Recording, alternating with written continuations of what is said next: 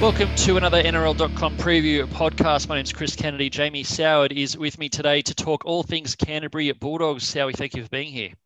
No worries, CK. It's the Bulldogs are an interesting one, aren't they? Because Yeah. new coach, another one of these teams that weren't great last year. They decided to move on from the coach, and they've recruited really, really well. So I'm interested in seeing how the Bulldogs go. Quite a bit to break down with the Bulldogs, their season last year, their roster changes, of which there's quite a few. But let's start with the coach. Trent Barrett was obviously an assistant out at Penrith last year when they were just an absolutely phenomenal team. Only lost one game the whole way through the regular season, runaway minor premiers. Didn't have a lot of success in his first stint as a head coach out at Manly, dealing with all the politics out there and some, plenty of injuries and adversity. His second coming, as it were, as a head coach. What are you expecting from Baz this year? I don't have them making the eight. I think that they've recruited really well. They've got a number 7 and a number 1 in Corey Allen and Kyle Flanagan that are going to be there for years to come. Still question marks over who plays 6. And it feels like, with no disrespect to Kieran Foran, because it's not the Kieran Foran that was at Manly, but they haven't had a really good number 7 or 6 for years. Like a top line, top 5 halfback, top 5'8" in the competition for years. And on top of that, they haven't had a number 9 that can do that either. So when you've got questions around your 9 and 6 and your 7 and 1 are still learning their combinations and still young in the NRL, I think that's going to be his hardest thing. He's not working with Nathan Cleary and Jerome Luai, who've been playing together for years, with Dylan Edwards supporting the ball and a hooker in Api Coruscant who's played test footy and potentially on the verge of state of origin. So it's going to be a challenge for him. I think that last year they really showed effort and grind and hanging in games, and their attack's been an issue for a long, long time now. Probably, I mean, they've made 2 grand finals in the last 11 years. Their attack hasn't changed in 11 years, though. It's still 2 pass for a cross play. So I'm expecting Baz to go over there and really open up the playbook and let these guys play a little bit more, or encourage them to play a little bit more. That's for sure. Interesting one, isn't it? Because Baz is certainly a guy who knows how to attack. Kyle Flanagan, we've seen at times last year some really good pieces of attacking play at the Roosters. He never quite convinced Trent Robinson that he was the answer, but he did a lot of good things in that season. Corey Allen, I feel like, has been overlooked quite a lot. Was really good for Souths once Latrell Mitchell got injured and obviously made his Origin debut, but probably worth noting that he was playing with Damien Cook, Adam Reynolds, Cody Walker in that team, whereas this team, you've got Kyle Flanagan, who's a really young halfback. Do we think Jake Caparillo at 6 when he's fit? It's going to be a young, relatively inexperienced guy, no matter who it is. And then at the moment, Jeremy Marshall-King at hooker, who's also still relatively young. So it's a very different scenario for all these guys. Yeah, that's the issue, isn't it? I mean, Flanagan was passing the ball to Luke Keary last year and had James Tedesco, and Jake Friend there supporting him when he messed up or didn't get the play right. And Corey Allen was the same towards the back end. He had Walker, Reynolds, and Cook. So this year, Sione Katoa, Jeremy Marshall-King, what does it all look like together? And probably the hardest thing for a new coach coming across is if they start really slow for a team that struggled last year and go 1-4, the here we go again just kicks in, like if you've been there. So they'll be trying to start really, really fast. I still think that Brandon Wakeham is actually a really, really viable option. I spoke about it last year on the podcast. I actually thought he should have started at 7 last year, and I think he did play in the opening 2 weeks, but they just never stuck solid to what they were trying to do. And that's probably been my criticism of the Bulldogs, CK, is they haven't brought a junior through the ranks and really support him. And Averillo has the chance to do that.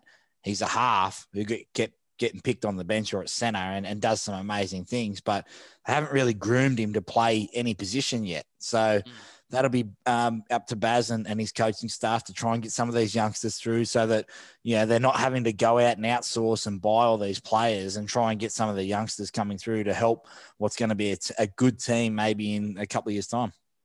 What about in the outside backs? Obviously, Nick Kotrick joins from the Raiders. I don't think he's a guy who you want to expect to come in and revamp your entire team. He's just a really solid, winger or centre who's going to give you some good carries and some busts and a good finisher. And then, Nick Meaney hasn't quite found a spot. He's probably more of a fullback. They've been using him on the wing. Hopewadi, Dallin Waiteni, Zalesniak, some seasoned first graders, and quite a few guys who've moved around a few spots as well.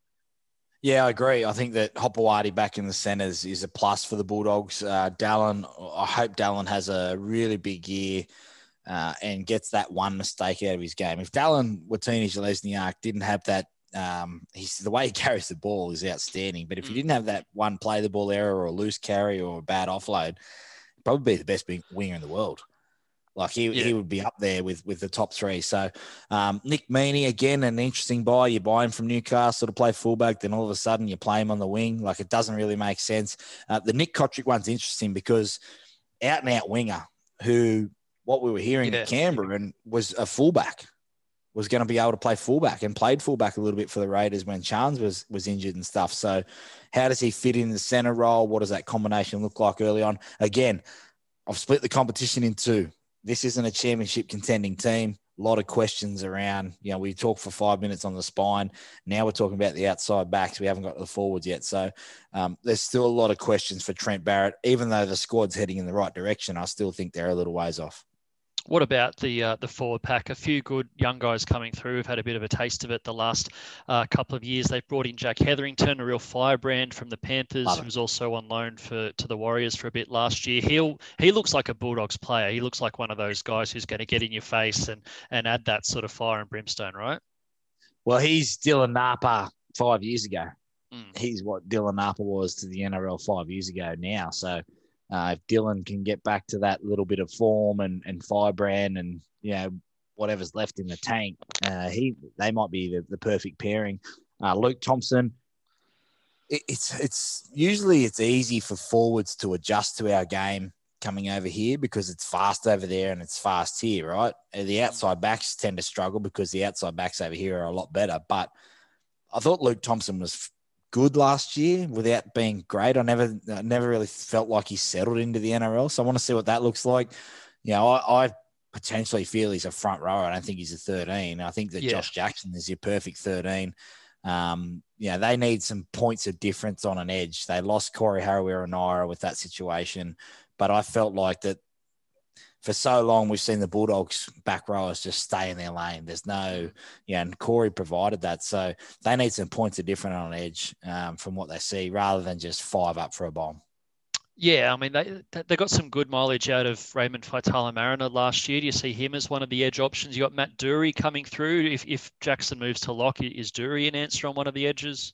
Yeah, I like Dury and I like Raymond Faitala-Mariner. I think that if he can just get that combination and understand a little bit about when to stay out, when to come in, because it's not just about having the ball, it's defensively as well. So being a big body, but we've seen Kikau, dominate on an edge. So he could potentially be like a Viliama Kikau. But it's just going to take a little bit of time. All right. Finish us off with a prediction. How do you see the Bulldogs going this year? Missing the 8. I've got them in the bottom 5. Improving, but bottom 5. Could be on the way up in the next couple of years, but a bit of a building year this year. As always, thank you for your insights. Thanks, mate. Cheers.